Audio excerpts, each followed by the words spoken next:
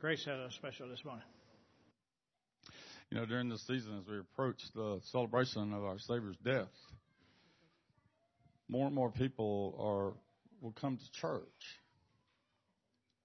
Those of you that are saved, or those of us that are saved, we have a home in heaven. It's there for us. And if we don't let the world get us down, we'll be there. Not saying that, you know, you're going to lose your home in heaven. But don't let the world drag you away from your home. That's the title of this song. I'm too near home to turn back now. But if you're here this morning and you're not saved, I'm going to tell you point blank, you do not have a home. And you will not have a home until you do that. I was so excited about the three. One of them was an answered prayer that I'd been praying for a year and a half. So don't stop praying for people. They need it. And our young people need it more, I guess more than we did, because the world has changed. But we're too near home to turn back now.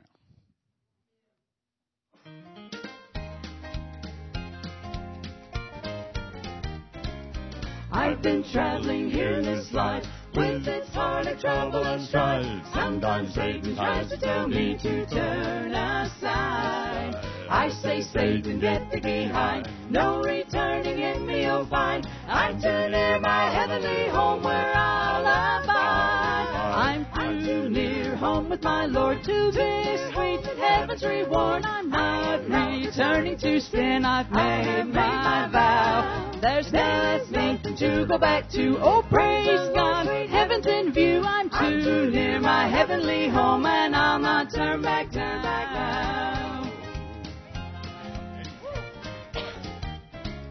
There is joy in going this way. It gets sweeter every day. My dear Lord is leading the way to realms above. He'll be with me unto the end. Be my Savior, guide, and my friend. I'll arrive in heaven, my home of perfect love. I'm too near home with my Lord to this sweet heaven's reward. I'm not returning to sin. I've made my vow. There's nothing to go back to. Oh, praise God, sweet heaven's in view. I'm too near my heavenly home, and I'll not turn back now. I'm too near home with my Lord to this sweet heaven's reward. I'm not returning to sin. I've made my vow. There's nothing to go back to. Oh, praise God, sweet heaven's in view. I'm too near my heavenly home, and I'll not turn back now. I'm too near my heavenly home,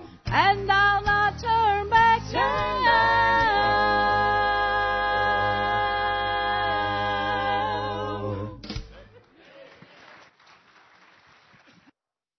All right. Great job. Amen. And Miss Lisa can talk fast. And they did great. They did great. All right. Yes, it is countdown to Easter. I was hoping to get this in, to keep it up. Just that's what God's called me to do, preach His Word.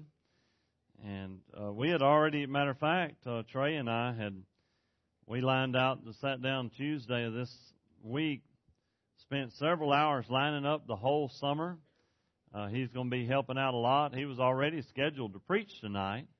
And we're looking at the second Sunday night of every month, but it's going to turn out to be it schedules even more than that, and including my own. The Lord's been blessing me already, and I'd already kind of told the Lord, and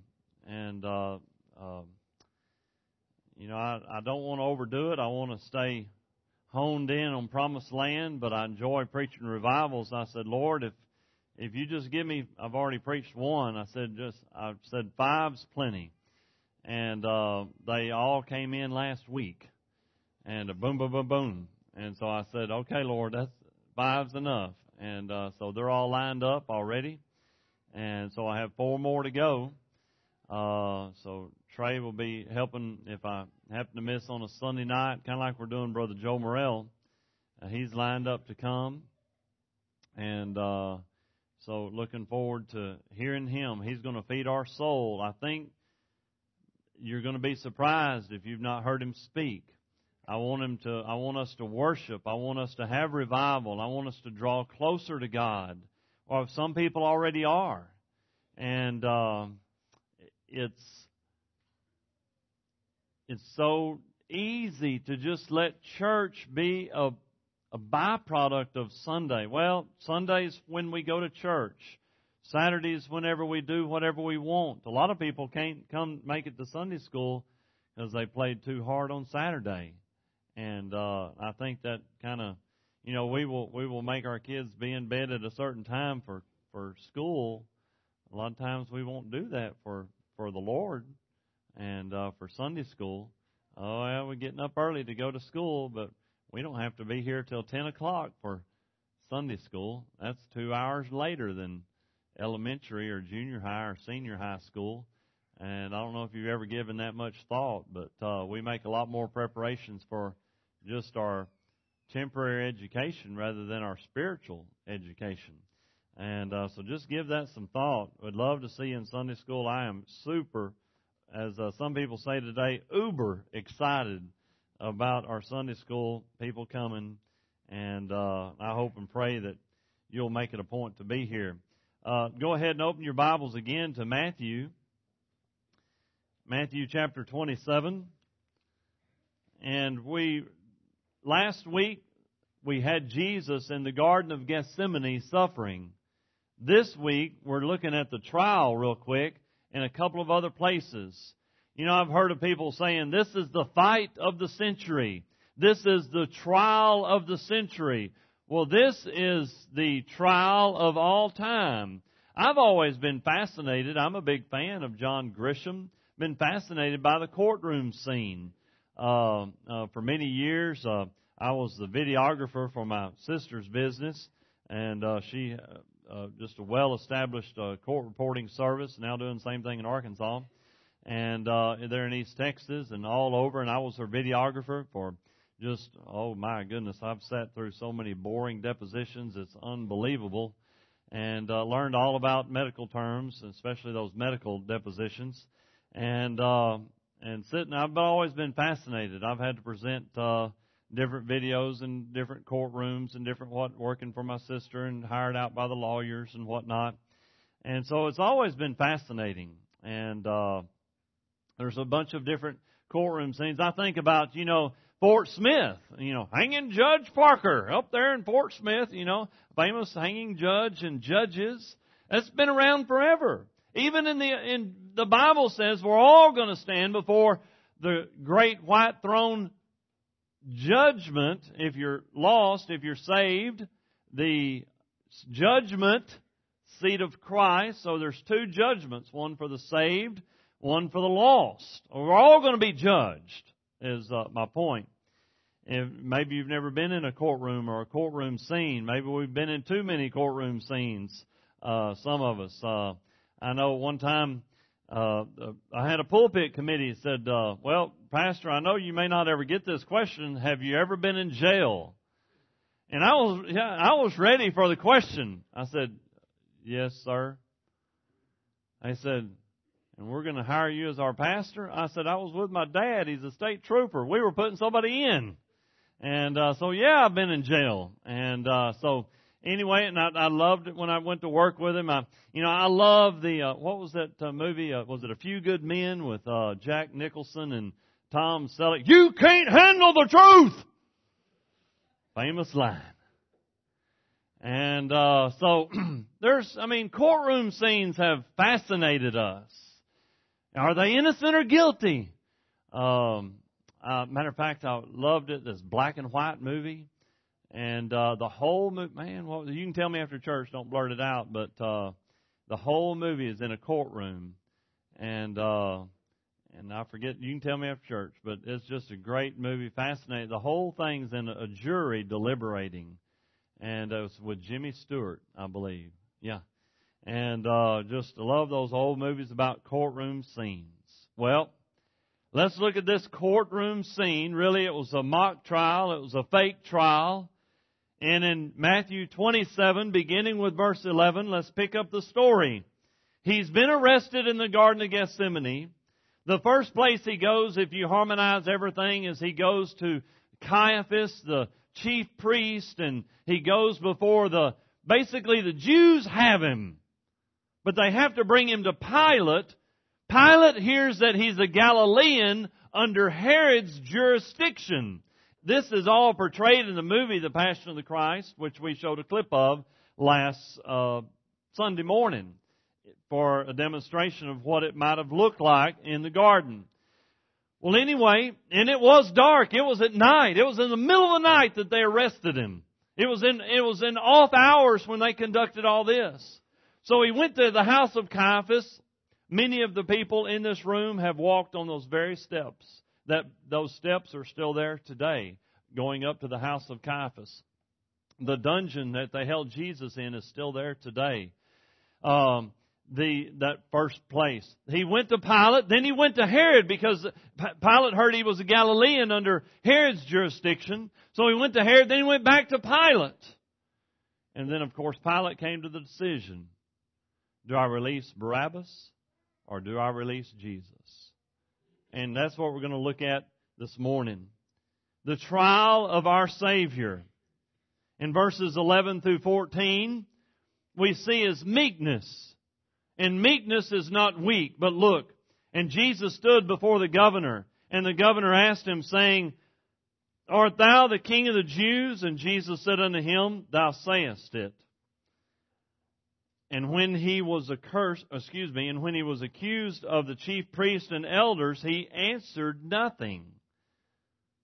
Then said Pilate unto him, Hearest thou not how many things they witnessed against thee? And he answered him to never a word, insomuch the governor marveled greatly, probably acting differently than any prisoner that he had ever had before. Matter of fact, I probably sense that Pilate sensed something about this man that he had never witnessed before. He couldn't believe the demeanor of Christ. He couldn't believe the reaction of Christ. He couldn't believe that this fellow was just standing idly by while they were making all these accusations. Meekness is not weak. Meekness is this. I remember one time there was this new kid in school, and we had a pep rally in the gym. Our school didn't have football. We just had basketball, track, baseball. It was a small school where I went, Huntington High School. Huntington Red Devils. That's what I graduated as, and the Huntington Red Devil. And my friend Adrian, he's teaching there now. I pick at him. I said, yeah, you went from being a bulldog to a red devil, and a mascot. And this new kid, and he was about my size. He wasn't in high school. I was same height I am now, but imagine me 50 pounds less. I was just skinny. And anyway, this old boy, he was a bully. He was being an idiot. But he was smaller than me, and this new guy was sitting in the bleachers. I think I was a junior then, and he was just thumping his ear. Just thump. This new kid. Yeah. I said, you better leave the new guy. He thumped his ear 3 or 4 times and quit. I said, Derek, I said, you better leave him alone. That ear was getting blood red. That fellow just kept, would you stop it? That 5th time, or ever what it was, he thumped his ear. That new kid got up and whooped the snot out of Derek. Just boom, boom, boom. And we was all trying to pull. I wasn't pulling too hard because I was like, Derek's getting what he deserved. And there was a couple of teachers jumped in right then. It didn't last long, maybe 20 seconds. But the fellow was being meek. Meek is not weak. Meek is saying, I'm restrained.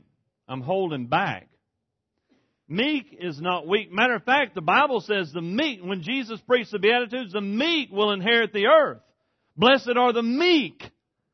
I've got all the efforts of heaven behind me. Jesus said in just a second, we're going to turn back just a couple of pages, or in my Bible, just a little ways. Look at Matthew 26, verse 52. Yep, 2 pages. He's being arrested in Matthew 26:52. Then said Jesus unto him, he told Peter, put up your sword. Peter had tried to chop that guy's head off, missed, got his ear. At least that's what we think. We don't know. I don't assume he was aiming for his ear. What good would that do? He said, put up your sword. Verse 53, thinkest thou that I cannot now pray to my Father, and He shall presently give me more than 12 legions of angels? Some say a legion was 1,000 to 3,000. Well, who cares? One angel can whip thousands of men. So let's just say 12,000 angels, they're done for. I mean, Jesus was not weak. He could have whipped them all. I mean, they were arresting Him, and He said, I am Jesus of Nazareth. I know He just said, I am He, but He said, I'm your guy. Boom! They all hit their backside. Jesus was not weak. He said, I am meek and lowly. Come unto me, and you can find rest for your souls. With all the mess going on in the world, I need some rest. Spiritual rest. Sometimes physical rest. He did not defend Himself. If you look at Isaiah, it won't take you long. It's a huge book to find. Isaiah 53. This Isaiah 53 is all about your Savior and mine. It is an awesome messianic prophecy, or prophecy concerning the Messiah. The whole thing. I mean, if we just pick it up, I know I've got the one verse marked, but it says he comes into the scene. In verse 3, he says He's despised and rejected. Verse 4 says He bears our sorrows. Verse 5 says He's wounded for our transgressions. He says in verse 6, just like I talked about with the kids, we're lost. And notice the prophecy of verse 7. He was oppressed and afflicted, yet He opened not His mouth. He is brought as a lamb to the slaughter, and as a sheep before his shearers is dumb, which means he doesn't speak. So He openeth not His mouth. Sometimes as a whole, man, I have seen people, man, you agitate them and their mouth is coming open. You know what I mean? I mean, that's the culture we live in. Man, and some people say, if you just say a word against me or my family, you know, you've heard those yo mama jokes or all sorts, that's the big thing, you know. And this and that, don't be dissing my family because I will whoop. Jesus said, just keep your mouth shut. They will say all manner of evil against you. You know what He said? All manner of evil against you falsely for my name's sake. 1 Peter, the whole book of 1 Peter is about suffering as a Christian. We should not suffer as evildoers. Derek got whooped. I don't know, he must have got a half a dozen good licks. He was bleeding on his lips, and I said, that's worse than that red ear, wasn't it? At lunch. And that was back in the days when he didn't get ISS. They didn't have ISS when I went to school. They had whoopings. That's what happened to Derek. And so I'm just saying. But you know, I said, yeah, was that worth it? No. Crazy. Don't mess with somebody you ain't never seen before, especially the same size as you, if not bigger. Well, Jesus, he kept his mouth shut. They were dissing His Father in heaven.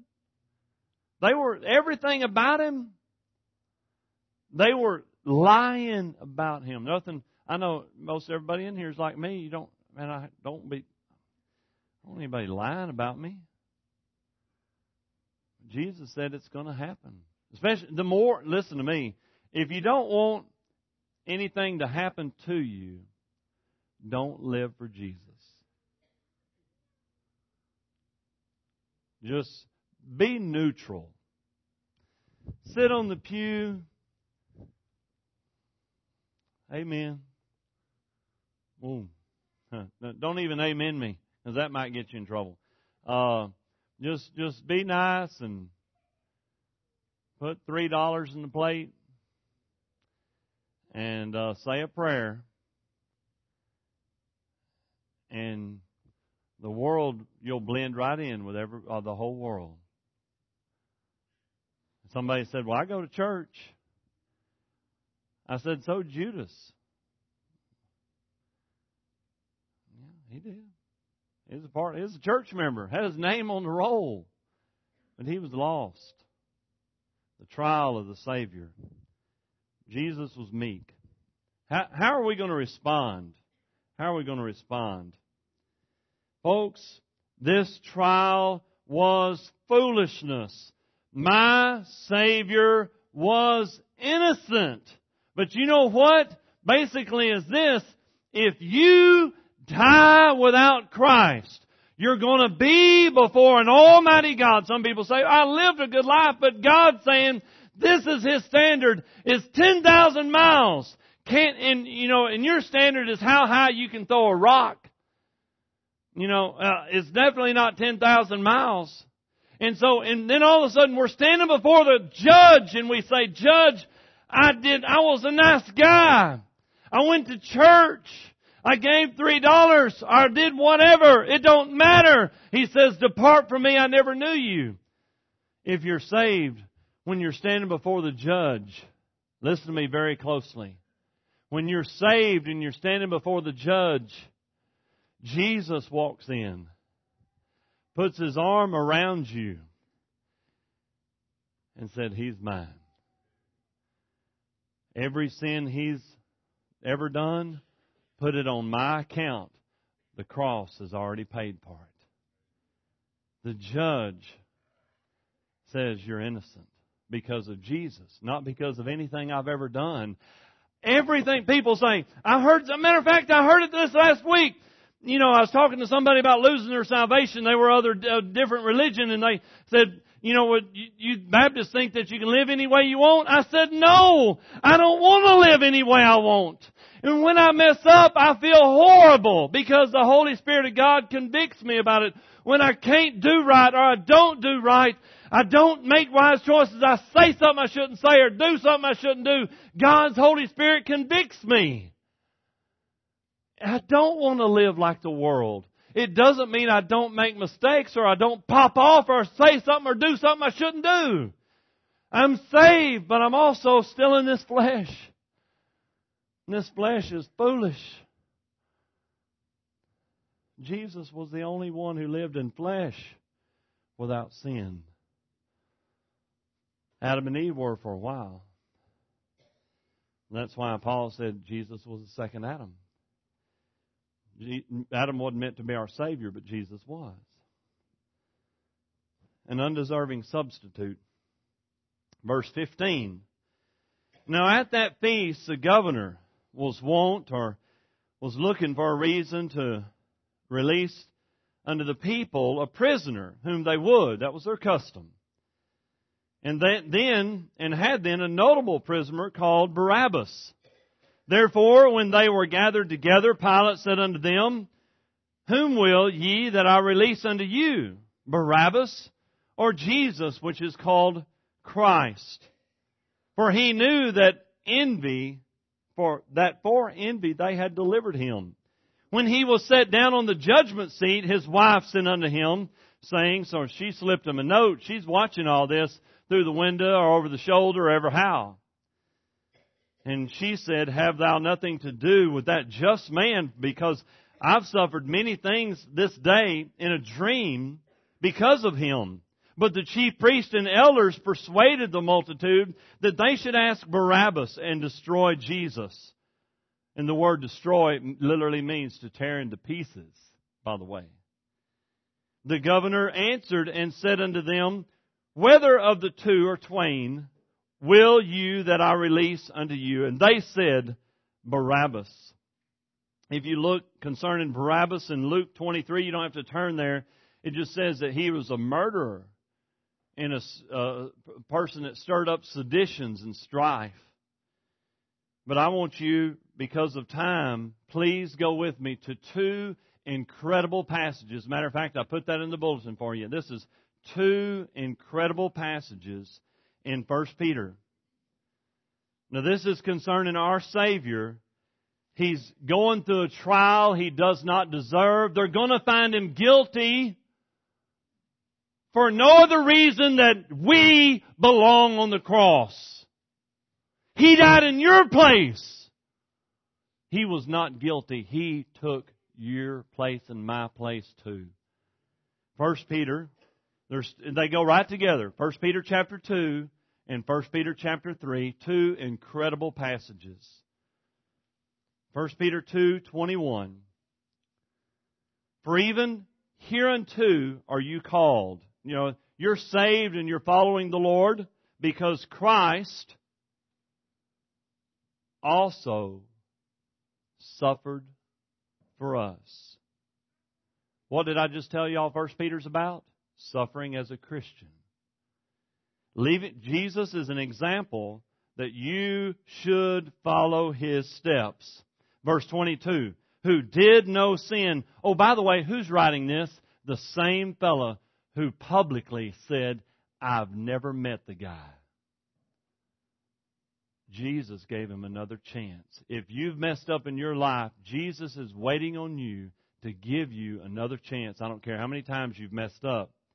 Neither was what? Guile found in His mouth. He didn't have whenever people slapped Him, pulled His beard out, and spit on Him, He never made a cross remark. You say, well, He's a bigger man than I am. That's no joke. He's a bigger man than me too. He's the Savior of the world. It's hard for us to do that, but He did leave us a pattern to follow. You know what I mean? Move on. Who then, when He was reviled not again. When He suffered, He threatened not, but committed Himself to Him, God, that judgeth righteously. Verse 24 is the last verse I'm going to read here. Then we're going to go to chapter 3. What does it say? Who His own self bare whose sins? Our sins. In His own body on the tree, that we, being dead to sin, talking about if you're saved, should live unto righteousness, by whose stripes you were healed, if you are saved. Chapter 3, verse 18. For Christ also has suffered for sins, notice the comma, the just for the unjust. That's me. I do not deserve heaven. I don't care if I give $1 gazillion to the Salvation Army, I start 1,000 churches in Africa, and adopt 1 million kids. No offense, Karen, but, that'd be a lot of kids to adopt. Good works I am unjust. He is my Savior. I need a Savior. If you've never invited this Savior, Jesus Christ, into your heart, as Brother Don Wallace said, you do not have a home in heaven. Last point. Back in Matthew 27, it says, we are not innocent. Verse 22, this is our text. We're just going right along with this. We haven't missed a beat. Verse 20, we've covered all the way through verse 21, 22. Pilate said unto them, what shall I do then with Jesus, which is called the Christ? And folks, I'm going to look all of you right now in the eyeball, and that's your question. What are you going to do with the man who's called Christ? You know what I mean? Have you ever thought about that? You've done something with him. You've either accepted him, or you put him off, or you rejected him. What are you going to do with the man called Christ? They said, let him be crucified. The governor said, why? What evil hath he done? And they cried out the more, let him be crucified. When Pilate saw that he could prevail nothing, but rather a tumult was made,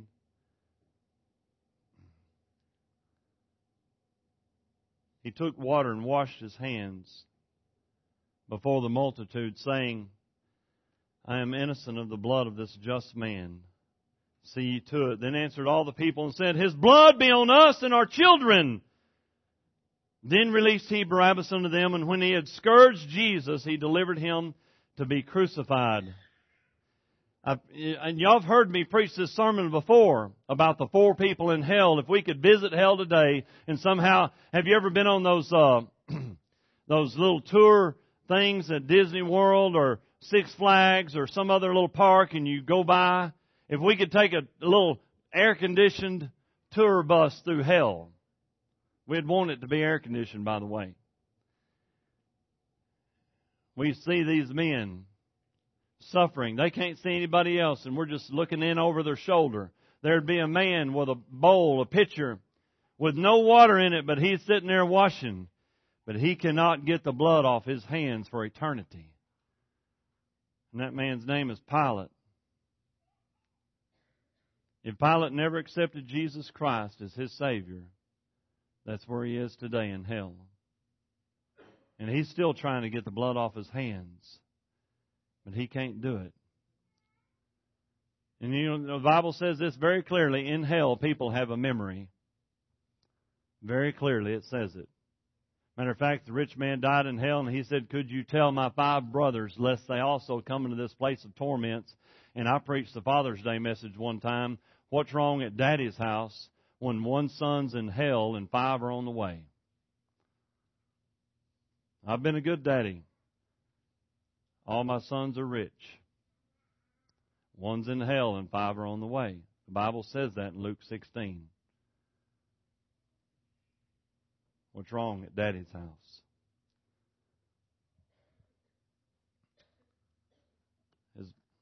The crowd cried out, His blood be on us and our children. That was a prophecy for them and for us too. The Bible says that if you don't warn somebody about a coming judgment, their blood is going to be on your hands.